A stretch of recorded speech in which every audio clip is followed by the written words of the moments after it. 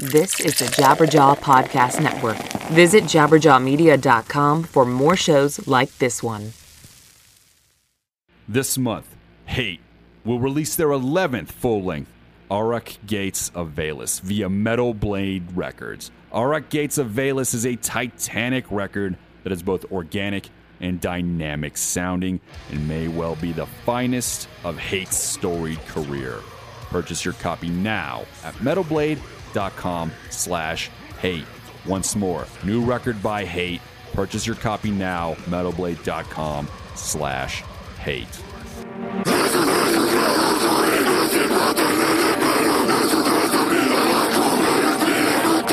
It's the Metal Sucks Podcast with your hosts Petter Speich, Brandon Hahn, and Jocelyn Sharp. Metal Sucks Podcast. Hello, friends out there. I am your host, Petter Speich. I am always joined by the wonderful Brandon Hahn. And you can find me on Twitter, Instagram, and Facebook at Mr. Hahn Comedy. And the lovely Jocelyn Sharp. You can find me at Twitter and Facebook at Jocelyn Sharp. How sexist of you, you son of a bitch. That was a deep breath that she... I couldn't help it. When somebody calls me lovely, I'm like, yes, I am lovely. Yeah, exactly. You're right, I'm so lovely. Yeah. I can't, this voice isn't the voice of someone who's lovely, so I have to give you a voice. It's not a lovely mouth. I mean, you're not a dainty gal. No. And if you guys want to follow me, Rise to Offend, Facebook, Twitter, Rise to Offend Official on Instagram. This week, get to talk to Schuylar from He Is Legend. I'm absolutely excited for you guys to get the new record, White Bat. It's fantastic. It's coming out June 28th, guys. After the interview, we will play a couple songs. But before we get to the interview, we always like to talk a little bit about the Metal Sucks news. And this week, it seems like the big news story that was kind of hilarious on the internet and on the site was about Corey Taylor's new mask from Slipknot. Okay. Last week, I think a week before, that Rock Am Ring was playing and they did the Slipknot show, you can live stream it, right? Yeah. So I was like, cool, man. I live streamed that and Tenacious D and some other bands. It was cool. But I watched it, and when I saw him performing with the mask, I did say, like, well, that mask is pretty crappy. Like it looks like really those... came out like with the professional stills, it wasn't as bad, but when you see him live with that mask, it virtually looks like, yeah, pretty bad. And I would like to forgive myself for advance for speaking against Tom Savini, because I do love him very much. Well, we'll get to that. Tom Savini's the guy who created the mask, but we'll just start off with the mask that itself. Looks like, you know, those like new pre-made facial masks that women buy now, where we just take them out of the pack and we put them on our... That's exactly what it looks like to me. See, to me, it looks like you just cut 3 holes into a piece of bologna and just slapped it on his face, you know? It looks super comfortable, right? Well, the weird part is the coloring for me, because it's like really light through the center, but dark around the edges. It's just very strange. Well, I think that's because he's got, you know, paint underneath his face. Oh, smart. And so the mask is probably the see-through. Anyways, it's just a lazy mask. So the internet had a blast with it. I mean, every single 2-second version of I'm going to create Corey Taylor's mask and put it on Twitter was hilarious. Moments the like milk this, carton, the guy the milk carton was, dude, so funny. On Metal Sucks, the pickle is my favorite. Oh, the pickle is my favorite. So if you go to the Metal Sucks article in the comments, somebody posted. Yeah, basically they cut 3 holes into like a pickle slice and they held it up in front of his girlfriend's face, and all you could see is the eyes and the mouth through the pickle. It was so funny, dude. That was creative. So as the world was hating on this mask, so some guy, I don't want to just say it. I don't want to be mean about it. Corey Taylor's mask, and I'm going to just read what he wrote, okay? Because he loved the mask, apparently. Corey Taylor, not what you're thinking. I don't know if this has been pointed out yet. My apologies if so. I've been seeing the back and forth on his new mask. Some love it, some don't. I get it. It's not catchy or scary enough. It's Slipknot. It's supposed to be next level visually, unpleasant to the average person, and whatnot. I personally love it for reasons I have not noticed pointed out by others yet. Corey's mask is a really close comparison to a mask I had to wear for almost 2 years called a TFO, transparent facial orthosis. When I was 5, I was in a house fire. I suffered third-degree burns to my head and face that required substantial skin grafts.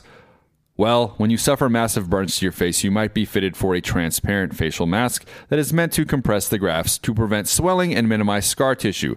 That coupled together that my mom would coat the inside with aloe vera to prevent sticking and promote healing. Needless to say, it was not a pleasant thing to look at, and boy, did it make me all sorts of popular at school at that age. Okay, that's a little brutal. Okay, well, Corey responded to this wonderful Reddit thread He said, wow, I'm humbled by that story and so glad that it could explain something I was trying to describe. Yeah, exactly. So my mask was you, bro. That's basically what I was going for. That's what I don't get is like, he's just like, what is that? Continuing with what Corey said real quick before we jump on it. This album is indeed about rising above the pain and being reborn, and the mask is also a reflection of it all. So not only did he take this guy's Reddit thread of his tragic circumstances to jump on and be like, you nailed it. He also said, don't forget the new records about that as well. Well, first, I love how it's got a story. It's like a bad tattoo or something. Like, why'd you get that butterfly right above your butt? Well, I wanted to get it to remember my uncle. It's just like there's always like some kind of like dumb move. Who gets a tramp stamp to remember their uncle? Brandon, you got a story to tell us? Yeah, that's a great. Yeah. I do have a tramp stamp that says Uncle Buck. Yeah, I do have it. Like, rest in peace, bro. I don't understand when people like tell a random story about their life and they're like, well, I like this because it reminds me of me. I'm like, great, thumbs up for you. Like, I think the point is, and I see what you're saying, and I'm not going to say anything because obviously this was a very traumatic time for this guy and he's related to that. No, it's wonderful. Corey Taylor could have said this before this guy did a Reddit post if that's what it was really about. Right. That's all I'm saying. He could have been like, you know what, my mask, it represents this. Have you guys seen this? And that's the thing. And it's like, and instead, it sounds like he just heard this horrendous negative and he was like, oh, let me put a positive spin on it real quick. Well, now we can't talk shit anymore. We're like, well, we're not going to talk shit about the 5-year-old burn victim. That's fucking brutal, dude. Of course I can talk shit about the algae mask. Can. I don't care. Lovely Jocelyn can. Lovely Jaws. Oh. Yeah. She does it with her pinky out. Yeah. Do you want to know? I can do it. So anyways, us on the Metal Sucks podcast here, what do we all think of Corey Taylor's mask? Go, Brandon, good or bad? He could have done better. Jaws? I prefer the aloe vera ones. They get you a much better glow. Yeah, I definitely could have done better. How about Tom Savini? And anything Tom Savini, as we were mentioning, the horror icon, anything he does, it'd be hard for you to say, like, no, do something different. I'd probably take whatever he gave to me. But he phoned it in on this one for sure. Can you imagine if that's what happened? If Tom handed over the mask and Corey's like, I accept. I'm not going to fucking make you redo it. Right. I mean, cool. Did you melt this in the microwave before you brought it over here? He's like, yeah, that's exactly what happened. He left it out in the sun, and he's like, oh, fuck. And he's like, Corey won't know. There's no way Tom Savini didn't do that while watching baseball. He's like, here you go. Fucking, who's Corey Taylor? He probably like, dude. Yeah. He totally did not like. Yeah, he took a couple bong rips. Oh shit, the mask. And he wasn't doing Salma Hayek and From Dusk Till Dawn. He's like, I'm not too worried about this. We'll make this work. So, but it was pretty easy for him. So moving on, guys, 2 movies. Because we brought in Tom Savini, one of the greats of all time. Segue right to. We make fun of Glenn Danzig a lot on this show. He's the best. Glenn Danzig is someone that just constantly gives us fodder because of his amazing ways. Now, I'm a huge fan of Danzig and his records. Well, of course. And the Misfits. It's the Misfits. So it's odd that we make fun of him so often. I like to always just add that, no, I'm a fan. Okay? But can I butt in? And I feel like Danzig is like punk rock grandpa. Like, everyone loves him. He's like family. You know, like when we make fun of Danzig, it's because he's like a family member to us. But the thing is, though, is he's like, you're right, he's like a family member, but he's like your racist grandpa. You know what I mean? Where it's like, you can like him, but you don't want to introduce your friends to him. Yeah, the chance of I'm not inviting him to the wedding. Not saying Danzig's racist, but what I'm saying is it's an example of what he'll say something in the room to make everybody be like, okay, yeah, that guy. Yeah, right. So tell me about your motherfucking bricks, Danzig. So if you guys haven't heard, Glenn Danzig, he was creating a feature film, something that, as we all know, Rob Zombie has done time and time again. And Glenn Danzig's like, I'm going to do one of my line of erotic horror comics that he put out a long time ago called Verotic.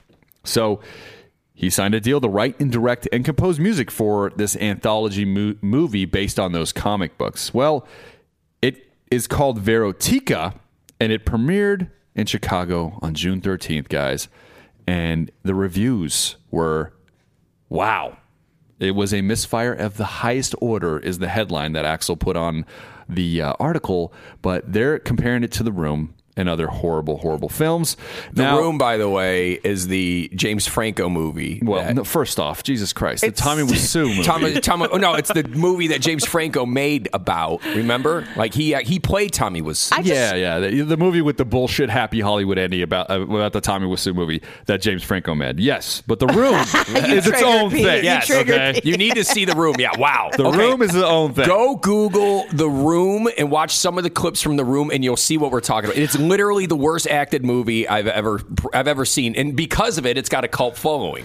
And they compared it to The Room, Plan 9 from Outer Space, all these horrible movies. Well, and then I stopped and thought, I'm like, why would Glenn Danzig think that he could make a movie?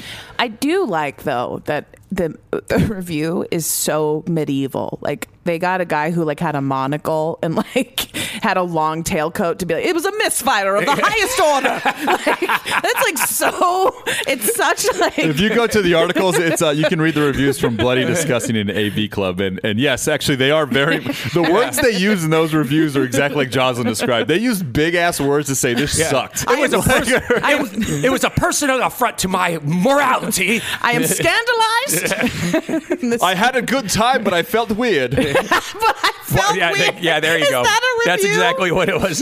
No, the thing that he puts out in the news story, if you guys haven't read the story, is that one of the things he said, it was worryingly funny. And I don't even know, like, and Axel points that out in the article. Worryingly funny. What does that mean? Like, I'm scared I'm going to laugh? Like, what does that mean? No, exactly? In other words, it's so bad, it was funny. Like, but you're worried about it? Well, like, I don't even think those words come together. We have to watch this movie. We're gonna watch. What this happens movie. if Danzig throws some hot French onion soup on you if he doesn't like your review? That's what racist grandpas do. Right, exactly. You make up by bringing him a chicken sandwich. Why is there a grape cube in my tomato soup? Danzig! This is a misfire of the highest order. I'm gonna rape your mother today. I got something to say. I put a pube in your tomato soup today. Why do we have the most fun making fun of Danzig? That's what I'm saying. best. That's why I always I always want to say, like, we like Danzig. We're fans. We love Danzig. Yeah, I've seen him live so many times. I'll go to his shows all the time. But we talk so much shit on this show because he's hilarious. So, anyways, we decided, because making movies is fucking really hard, and the fact that people think they can just pull movies off is amazing. We decided that we can probably make a trailer to a movie that can be on the level of The Room or Veritica. What do you mean on the level? I could definitely we think this movie is better, maybe. Maybe this movie's not as worryingly funny, but we know that we can hit a misfire of the highest order, and this is what we came up with.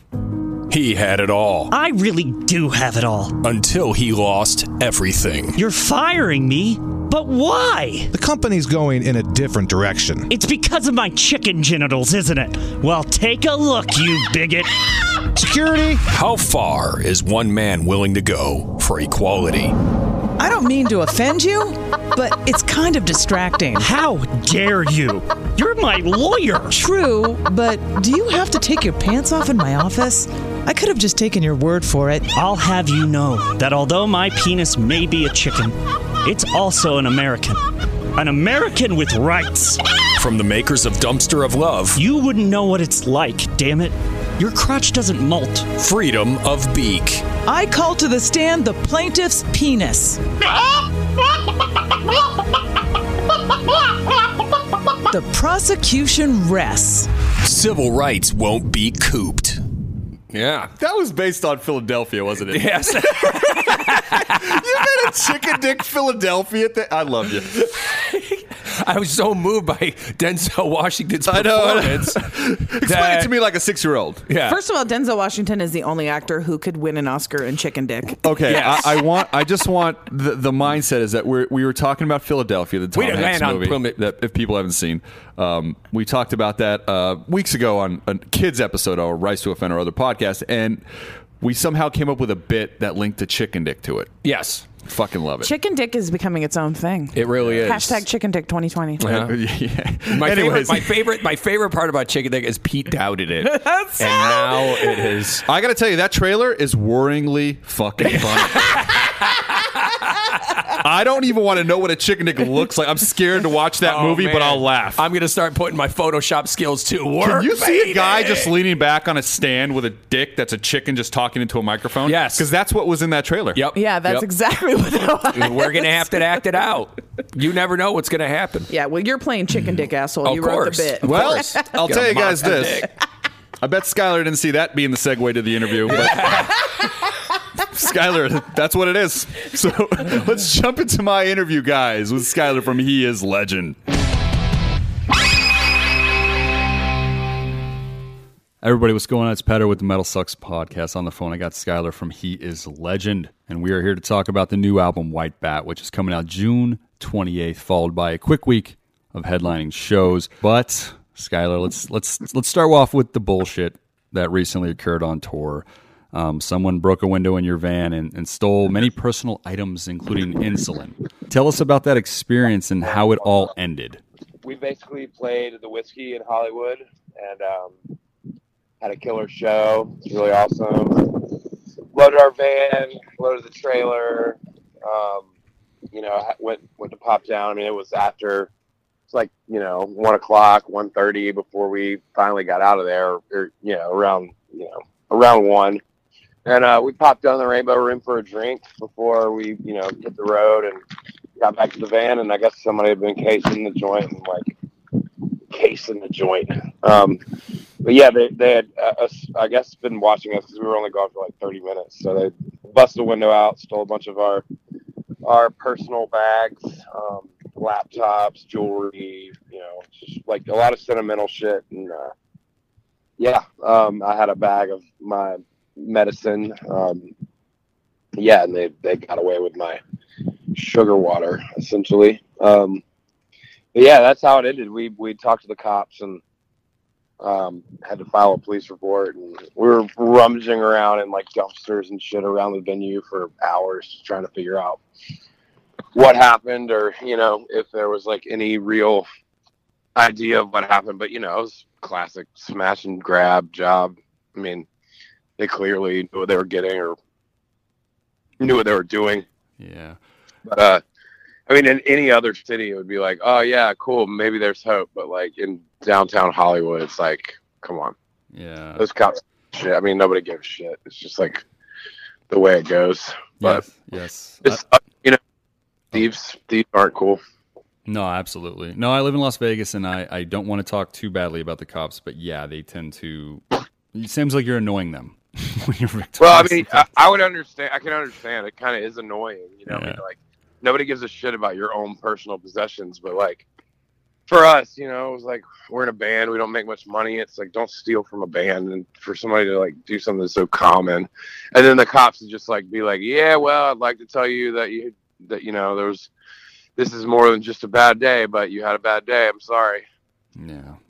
And now you had a 20-hour drive to Austin, I think, right after that show for the next show. And how did you replace like the insulin and stuff like that? Was there a... Luckily, I put something out on social media about it, and luckily, fans came through. We had people like making us food and just bringing us like goodies to the shows, and so it was really it was awesome. Our fans are something else. So I had people hit me up and come through with the right kind of insulin that I use, and luckily enough, my girlfriend had sent me out. I'd run out of one of the long form insulins. This is the most like least rock and roll bullshit I could ever talk about. But, it all worked out in the end. Obviously, like little things, like sentimental things that we'll never be able to get back. That stings, but they didn't steal our gear. We didn't have to miss any shows, so that's a good thing. Yeah, there's always a positive, I guess, in some ways when you think of it that way. Have you guys ever dealt with this? Silver lining, but I still would have loved to like squeeze that person's head off. But, dude, you know what's crazy is that there was this. It's not a long story, but there was a situation where this kid robbed my mom's car. She got out of her car to get like a soda at a grocery store. And he just jumped in and drove off, right? And we found the car, and I found the dude that did it. And then you look at them when you're face to face, and it's like all that rage before, but then you see the person, and you're like, oh, this kid's a mess, man. it like sinks you like lower. You're like, I can't even get to this level. But like I remember I had this like at this point in time. I mean, I've got people close to home that are dealing with addiction, and I mean it's a true problem. You see what people will do. Sink to the levels to just be, just to get by, get day to day, like to get score bag, and it's like it's troublesome, but it's also like in the moment. I mean, we would have just fucking rage pummeled a dude until but at the same time, yeah, you see what it's done. I mean, we've wandered around the streets until like 5 o'clock in the morning, just like looking. When maybe one day I'll be in LA and I'll see some dude just wearing my fanny pack, like okay, cool, go time. Exactly. No, and trust me, that reaction is definitely exactly, I think, how you should feel. It's sad. Yeah, I don't remember growing up and seeing the problem as it's occurred this generation, but I could just it's gotten worse, obviously. Yeah. We're seeing a different side of it. Absolutely, man. So, we got to talk about the new record. I just wanted to check in on that whole story. I'm glad that there's a silver lining to it all, and it worked out for you guys. But the new album, White Bat, you did state it has a moodiness and heaviness you haven't ventured in a while. Tell us about the creation of those vibes for this record. We've had the same writing format for a while, and I feel like it's kind of a comforting thing. We don't switch that up really. So our format to write records is always the same. We go into it kind of knowing what we're going to put down when we get in the studio. We've done months and months of basically prep or on the day.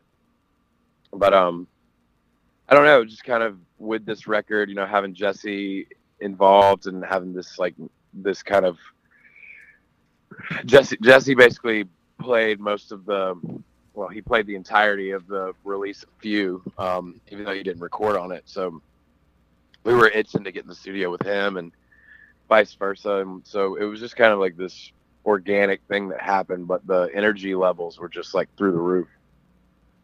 And I think from that and from just everyday wear and tear of being on the road and normal things, that kind of speed bumps that you hit, it evoked this moodiness that we had once before. I think we kind of revisited.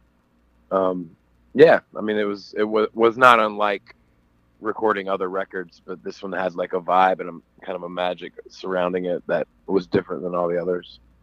Now, going in, you said you demoed those songs and things like that with Jesse. So were you concerned at all as capturing that, or did you just know that it would work out? I mean, Jesse's probably one of the most professional people I've worked with in a long time. Also, like, one of my favorite drummers. So I had no doubt. And obviously, I'm very confident in the band itself and the talent that we have. So, I don't think anybody was ever worried about that. It was mainly just giving people the creative space to do what they want. That's kind of how we've always operated, is, just allow people to go and you're a drummer for a reason. Like, go do it. Same with vocals, same with guitar. Like, we just give people space to do what they want and be creative. And I mean, that's kind of how we've always worked. We've always done well with that. So no problems there. But yeah, you could feel it on day one, like when we first started tracking drums, and it's just like an energy that was there that was different. It was like kind of kinetic and in the air. And so I mean, you could definitely even down to like, I do vocals kind of alone out in LA with Mitch or in Carborough with Al. And this time I went out with Mitch, and it was just a different vibe. Like, there was a totally different vibe to this record. Just kind of around it, like nothing different with the way that we work. It's just like, it just seemed like a different process. Now, there's a single you recently put out. It's called Burn All Your Rock Records. Love the title, love the song, dude. But tell us about this track. It's just kind of like a riot song, It's I kind of had these like Distiller Stooges kind of like I don't know, like old 80, more of like 80s influenced punk rock style vocals that were just kind of running through my head. And normally I'll have something like that I kind of scrap at the beginning because it's like the obvious first choice of a melody. And normally I'll take my first idea and like ditch it, dump it for the first, couple of days. And if it comes back, then it's like, well, that's obviously what's supposed to go there. But yeah, it kind of, obviously it's this whole album is under the guise of a, fictional character, but this is definitely telling and it has kind of a fuck you riot vibe, which I dug. Nice, dude. Yeah. Now, rock and roll used to be so dangerous, and I don't know if it feels that way anymore in the mainstream like it used to when we were kind of growing up at a certain time. Yeah. And that song it felt like there was a capture of that danger. But to get it out to the public, and have them feel that, right? Is that even within, you think, the artist's power, or it's just got to be like the fans? I think it's a projection of the times that we're in. I mean, I feel like the music gets more dangerous when the times are dangerous. You look at bands that are coming out right now, and bands with staying power like Slipknot and Fever 333, and these bands that are like really questioning how complacent we've all been over the last 10 years. And I think that a lot of what's happening in rock and roll right now is urgent for sure. I think that we're all kind of realizing that we all have to like step up and be better. And yeah, there is like an amount. I mean, we've always been a whimsical band. I've never wanted to really throw like any political shade or like I feel like our band is lighthearted in a sense, and I usually write lyrics that kind of project and more of like a fictional kind of horror vibe. But yeah, I mean it's undeniable what we're all wading in right now, and so I think it definitely shows through, even if it isn't on the nose. It shows through. And yeah, I think that bands like, bands that are doing it now and that are really like, that have this way and this voice. Yeah, it is about a danger, but maybe a different kind of danger rather than it being about, just like fucking and drugs. It's more about like the urgency and how I guess society as a whole is in danger. We all relate to that. There's like an aggressiveness in personalities now that I felt was like the laid back version is hard to walk through life as easy as it used to be in my mind. I don't know, at least in my environment for sure. It's like, there's so much aggressiveness around me and fear in the back of my head, it's a weird thing. Yeah. I mean, I think with social media now, we all have to, like, we don't have a chance to question what's going on. It's just a matter of like, we know that this is, there's like there's an impending doom, I guess. And there's no reason to question because we know it's coming. So there's just opposition. And I think that's wrong. Obviously, like, we don't question how to change. We question just the ultimate end. And that in and of itself is like, it's dangerous just to have that thought process. But yeah, there's no debate anymore. It's just like, I'm right, you're right. I don't know. It's not to push those buttons, but yeah, it definitely wears off in everything you do. I think, any creative endeavor that you do. I mean, I think that you have these things weighing on the back of your mind, regardless. If you write fucking children's books, you're still gonna somehow have that weigh in. Yes, you're right, dude. Completely. I remember when that recession happened, like about 10 years ago now. It seems like yesterday. It just happened 10 years, but I just remember how art was different, how the environment in like movies or film or TV or music, it was just different because the times were rough for people. And there was always a little bit of that desperation in all those forms, It was a weird place, but I noticed it. Like if I see a movie that was made in like 2011, I can see that kind of vibe to it. I love how art can't escape the surroundings, I guess, of the world. Well, yeah, it imitates life, right? Yes. Is what they say. I mean, And I think that what we're dealing with now is just like and we've been dealing with it for ages, but just a barrage of information. So we're all overwhelmed, and nobody knows what's true and what's good, and that's where like rock and roll really has its staying power, is that we are the escape, like we are this dark corner that the youth can run to. And I feel pretty like just fortunate to be a part of this movement that's happening now, because it's obviously different. It's obviously we've had our voice in that for a while, but now it's just like, I don't know, maybe it's because our fans have all reached a point where we've grown together and we all know what we want. I feel like a lot of bands have that fan base that's current and with it, and they know our insides, they know our day-to-day story with social media, and like first question you asked me is about a personal moment that I moved on from, a day or two after it happens, and it sucks when I'm like, where's my watch? Oh yeah, that fucking like bastard stole it.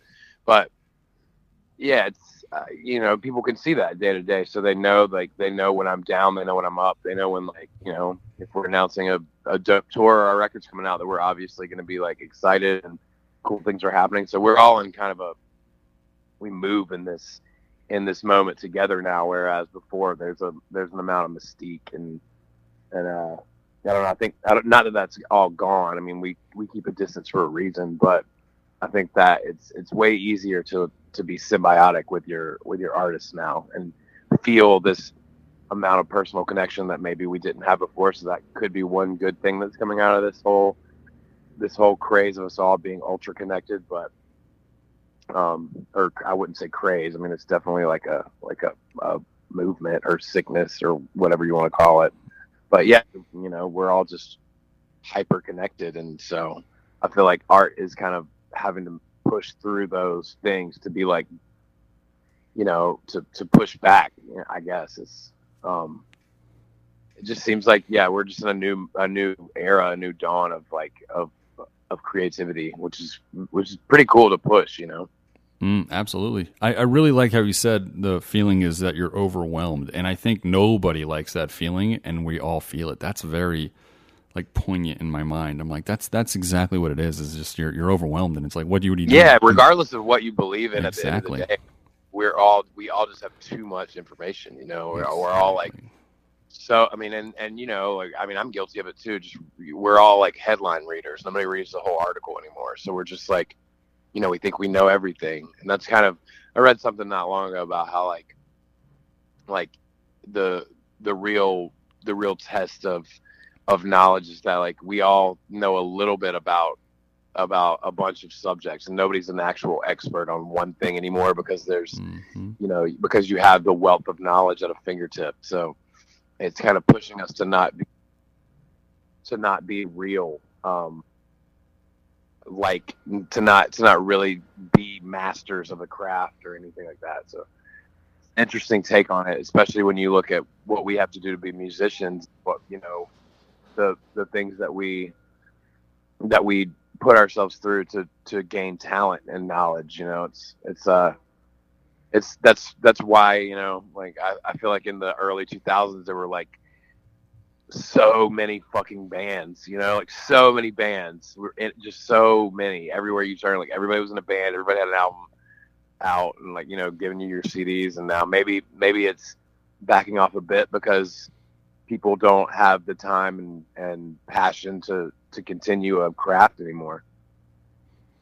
Maybe that's bullshit. I don't know, but it seems like we're kind of like we're maybe all the random bands that were around back then have kind of, or like the people that would be doing that now, have picked up on something else. Maybe they're twitching video games or whatever the fuck. But it seems like the bands that are coming out now are actually have this I don't know, they have an amount of talent that might have been lacking in days past. So it's like you have to push a little harder to get something out of that, maybe.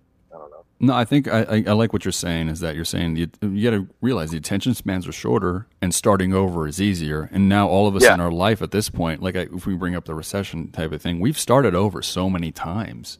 Oh yeah, you know, where other generations, it's like it was.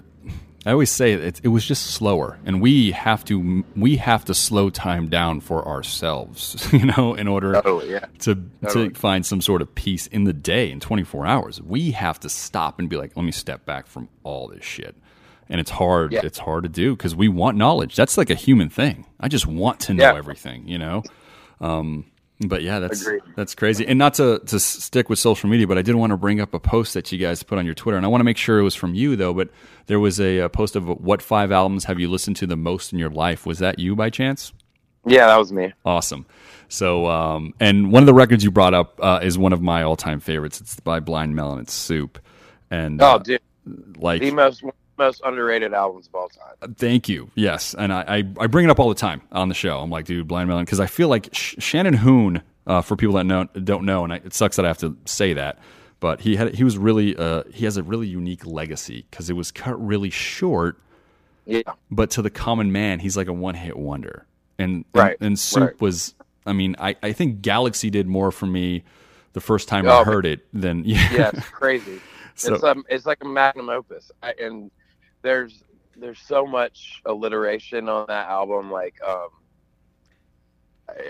he was one of my first just like favorites, you know, and like seeing him strung out with like baby doll clips in his hair, and I was just like, this is a fucking rock star, you know, like, but I was 13, 14 years old, like really just diving in, and I happened upon Soup as a kid, you know, I mean, but now still being able to throw it on and like toes across the floor, like the second that comes on, I don't know, it's just like the album is a masterpiece for sure, and I revisit it very often.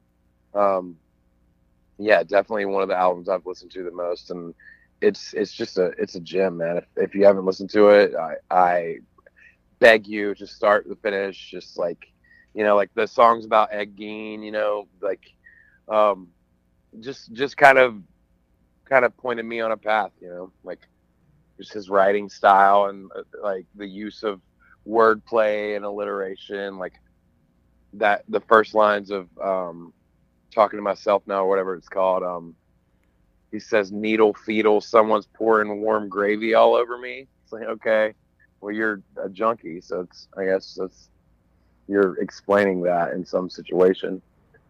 Yeah, it's great, man. I love that album. So it's sad that he had to go the way he did, but you know, some people burn out.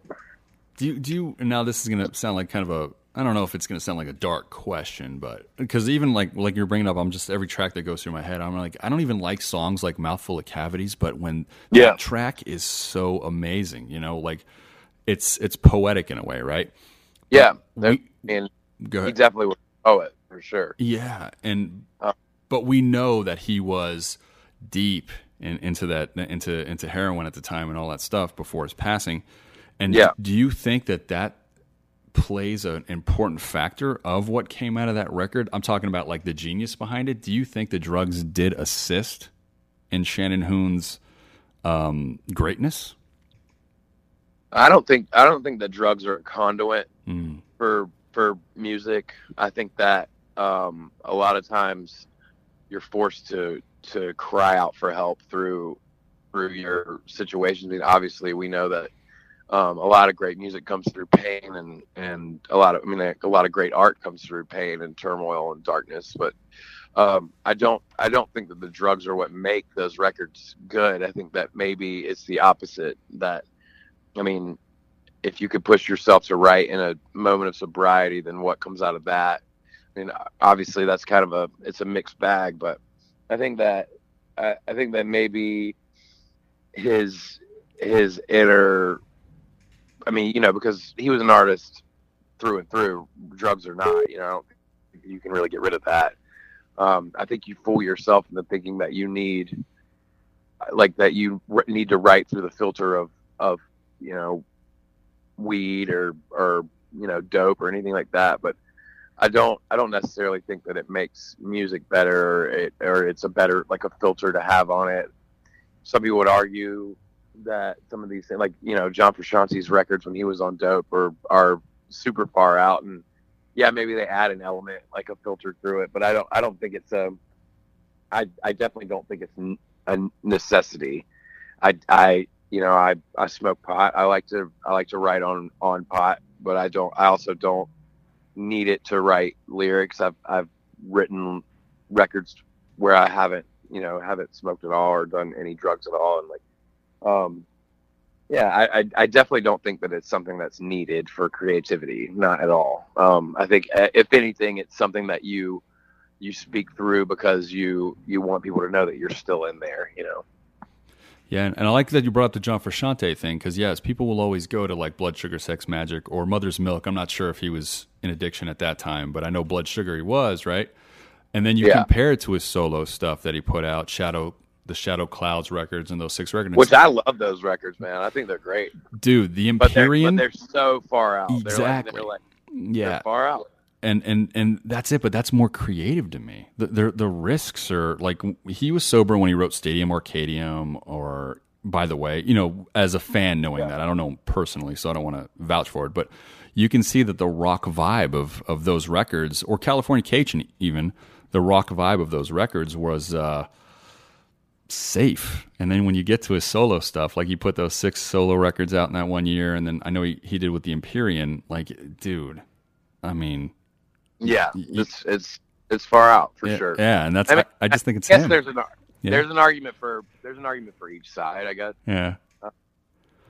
And I definitely don't want to like condone doing heroin to write a record. Absolutely not. I can't say that's like the best thing to speak on. But I will say, I mean, it's to each his own. I mean, I don't know personally, but I've heard stories of people who would like, just like go, like doctors that go to work on oxys. It's like, okay, well, maybe that's for you. I don't know how many people could actually get by doing that, but the extremes are there for sure. I mean, luckily none of us have ever really battled with hardcore addiction in this band. So we've been pretty lucky to not have giant speed bumps like that. But I know people who have, and I've watched it firsthand on many occasions through bands that we know and love. And it's a motherfucker, man. I mean, and I don't think that I don't think that those are the things that are coming through in the music. I think it is like still a part of you that you're reaching out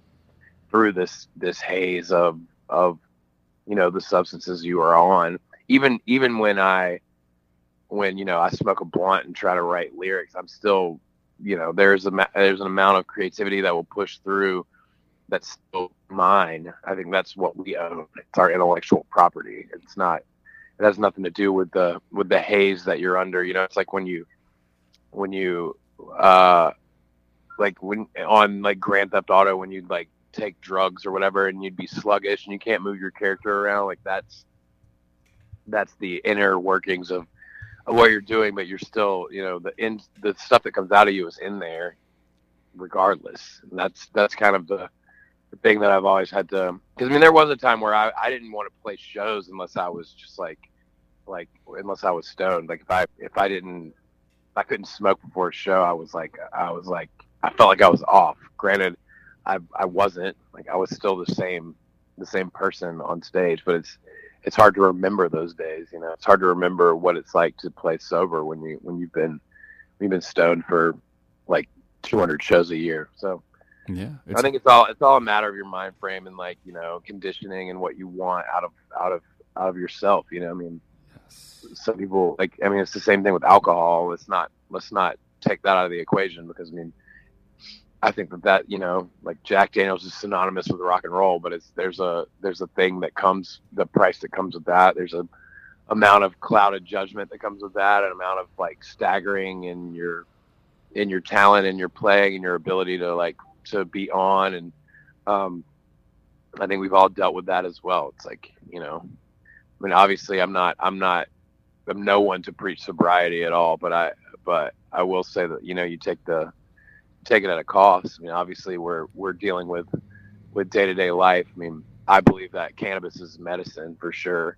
But it does something to your thought processes. So, I can't say that it's not 100% like you're like judgment free or like, unaffected by cannabis, but I do think that it does more good than harm. 100%. I agree with that. I think that's proven in the fact that we're like now like regulating it, and it's being I guess offered to the public now with federal regulations and whatnot. So I think that's mainstay for sure. I think that I think weed is good. I think weed and music are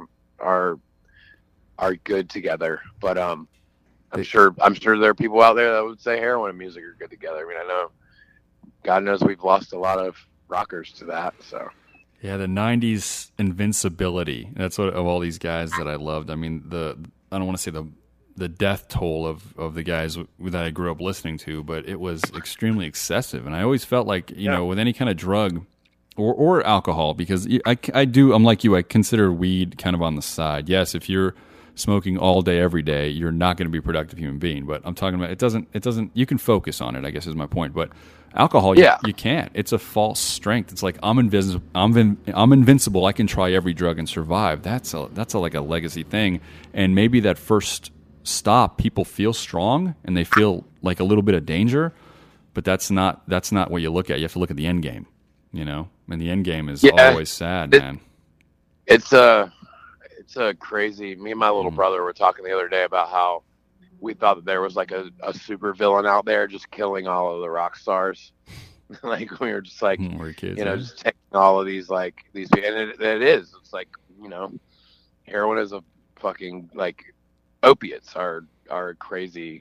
The opioid crisis is like, it is an epidemic. There is a huge problem going on right now, especially in the rock scene, because a lot of these dudes have no filter, and they have gotten to the top, and it's lonely. It is a fucking, with us, we get a hotel room and all cram in there like sardines. It's rare to find a moment of solace and to be able to have a moment to yourself on the road. But if you got enough money, you can get a hotel room to yourself. You can stay there for 3 days on your day off, and and just be there with your best friend. And whether that's your best friend or whether your best friend's heroin or your guitar or fucking a watermelon, a bag of heroin, a blunt, a stranger, there's your vices are what drive you. And when you have this amount of anonymity on the road and you can do what you want,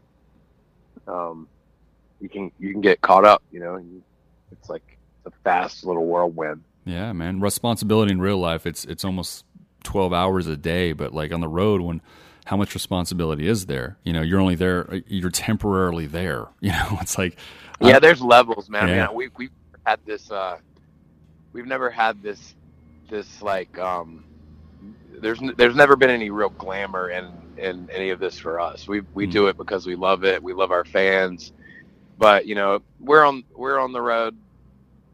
I'd say 75% of our day is in the van driving. You get to the show, you load in, you sound check, and then you wait around until time to play, and you're either playing 30 minutes to an hour and a half max, and then you're either back on the road or you're in a hotel room, or we try to get that's kind of to segue out of a darker conversation. We've made it a point to start staying at campgrounds more often when we can, and trying to be at places where we are just can put our feet on the ground and maybe jump in a body of water and grill out, have some tunes on, have a beer, just like sit back and have a fire, like enjoying the outdoors rather than the dark. Obviously I love a hotel. It's the life we lead a lot of times. It's an easy fix, but if we have a day off or we have a short drive and we can enjoy like a campground, like a KOA or something like that, it's super important, and it really added a level to our touring game. It kind of gave us like this family vibe that we were missing, and it really does something for your soul. You know, I fancy myself a spiritual person, and you know, being in nature and being around families, you know, like at a hotel, you see people looking out the door like suspiciously, but at a campground, you're fucking petting their dog, you know. So it's I don't know, it really helps. It really helps. I implore bands to do that for sure. It's like, because I did it. I traveled for 15 years without knowing that was a viable option, and it's cheaper. Everybody can get their own little,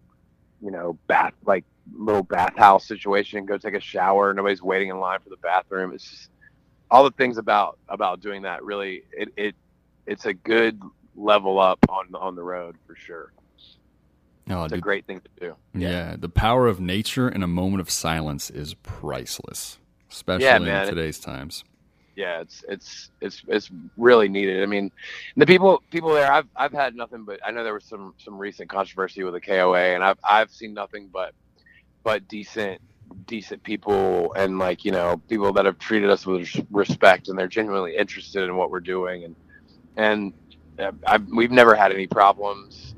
And we stay everywhere from like state parks to KOAs, like little mom and pop RV places, you know. It's usually less than $50 to get a cabin with no bathroom, and then you just use the bathhouse and you're on your way. But yeah, it's a really good thing, man, to cook over fire and to sit around with your friends and just like, you know, chop vegetables, put them in a little tinfoil bag, and just like have them char up and eat it. I mean, especially in the wintertime when we were doing that, it was a visceral experience for sure. Cool, man. I really like that advice, bands. Listen to that stuff. That sounds like a fantastic thing. And I do want to promote one more thing before I get you off the phone, Schuylar, but I want everybody one more time, White Bat. It's coming out June 28th. We're going to play a couple tracks off that record after this interview, guys, but make sure you're pre-ordered and check it out. And let's talk about the headlining dates that you got coming out. Same time they start, June 28th, when the record gets released. It's in the States, it's regional, dude, but what can fans expect in that region from you guys? Well, I mean, we haven't played a hometown show in a few years now. So the first date's in our hometown, so that'll be dope. It's all pretty regional. I'm sure we're going to be doing a lot more touring on this record, but we just wanted to kind of kick it off the right way and be around friends and family. So yeah, we'll be up in Brooklyn at St. Vitus. We're doing the Electric Factory. Quite a few little intimate shows here and there. The one here in Wilmington is at our like local punk bar. It's just called Reggie's. It's like a classic little place here, and so that's going to be really fun. If you're around the area, definitely come check those out. And I would suggest getting tickets because I'm sure most of them are gonna be pretty packed. So yeah, I mean they're like kind of little bars that we like to play, you know, clubs that we like to be at. So yeah, they're St. Vitus in Brooklyn is one of my favorite places on the East Coast. Yeah, there's a lot of little gyms like that. So bring it. We'll be around then, and then I'm sure we've got some news coming up. Can't really say anything at the moment, but things are happening. So yeah, Excellent. Comes out June 28th. So pre-order and get to these shows if you're around the area. Excellent. Celebrate that record, man. It's a great record. Yeah, man, it's a different vibe. I can't say that we've ever had a record come out that has had a vibe as heavy as this, and it's definitely a mood. It's a cool. I'm in love with it. I love this record. I think it's a great thing that's going on, and I'm just everybody's really excited, and it seems like the community, the rock and metal community is getting behind it. So that's exciting in and of itself. White Bat, guys, June 28th. Pre-order it now. With that, Schuylar, been a fan for a long time. So glad, man, that I finally got to chat with you. And yeah, man, nice talking to you too. It was a good little morning convo here on the porch.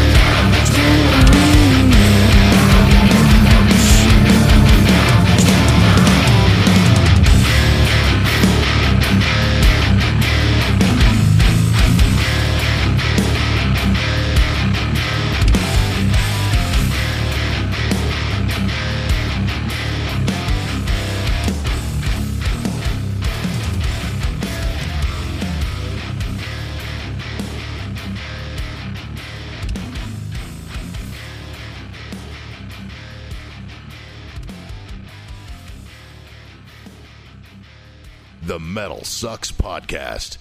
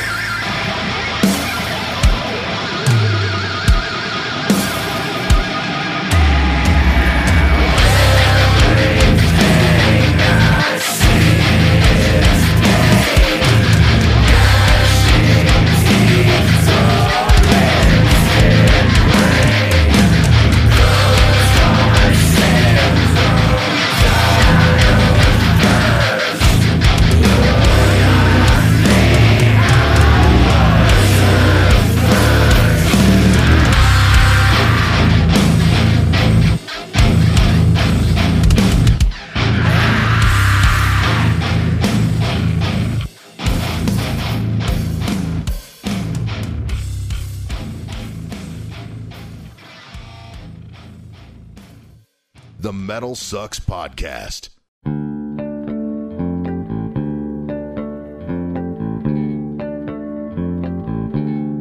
Doesn't anybody feel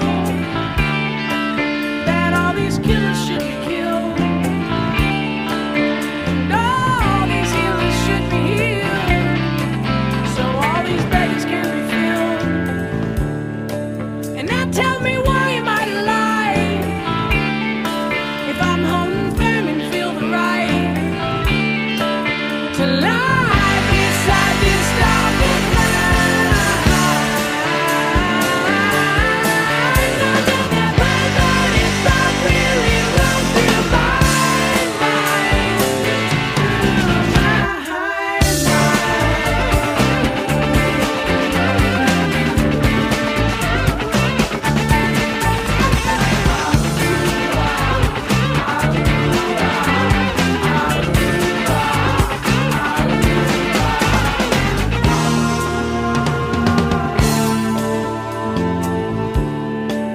I'd scrape my toes across the floor,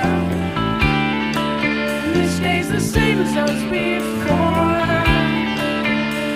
And though inside I'm feeling giddy, always wrong for never giving myself that uninvaded door.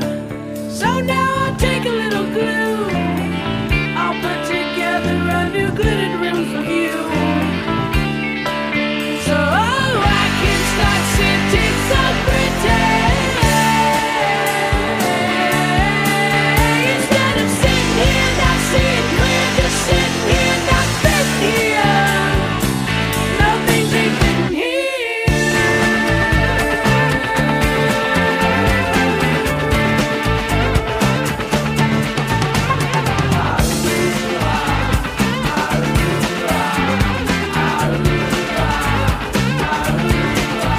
I'll just lay my head down beside this scarlet line and let that private and private hold in my mind.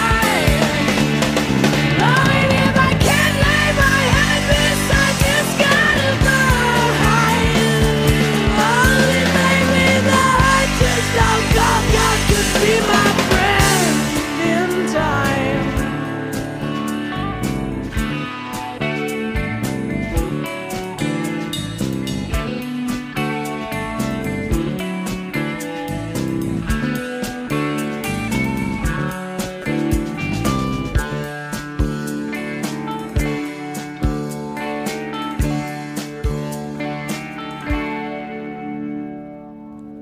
And we are back, guys.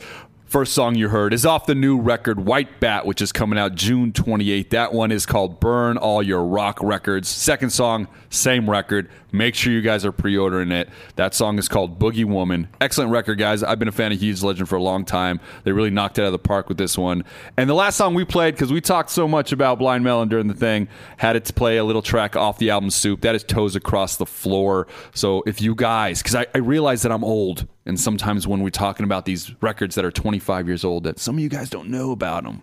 There's a taste. Make sure you pick up Soup. Make sure you check that one out if you haven't. I want to thank everybody one more time for all the 5-star reviews you've given us on iTunes. We really, truly appreciate it, guys. Also want to thank everybody who's checked out the other podcast, Rise to Offend. We keep working hard on that one. Thank you guys for that. Big time. And with that, until next week, happy late Father's Day to all you dads out there. The Metal Sucks Podcast is signing off. This is the Jabberjaw Podcast Network.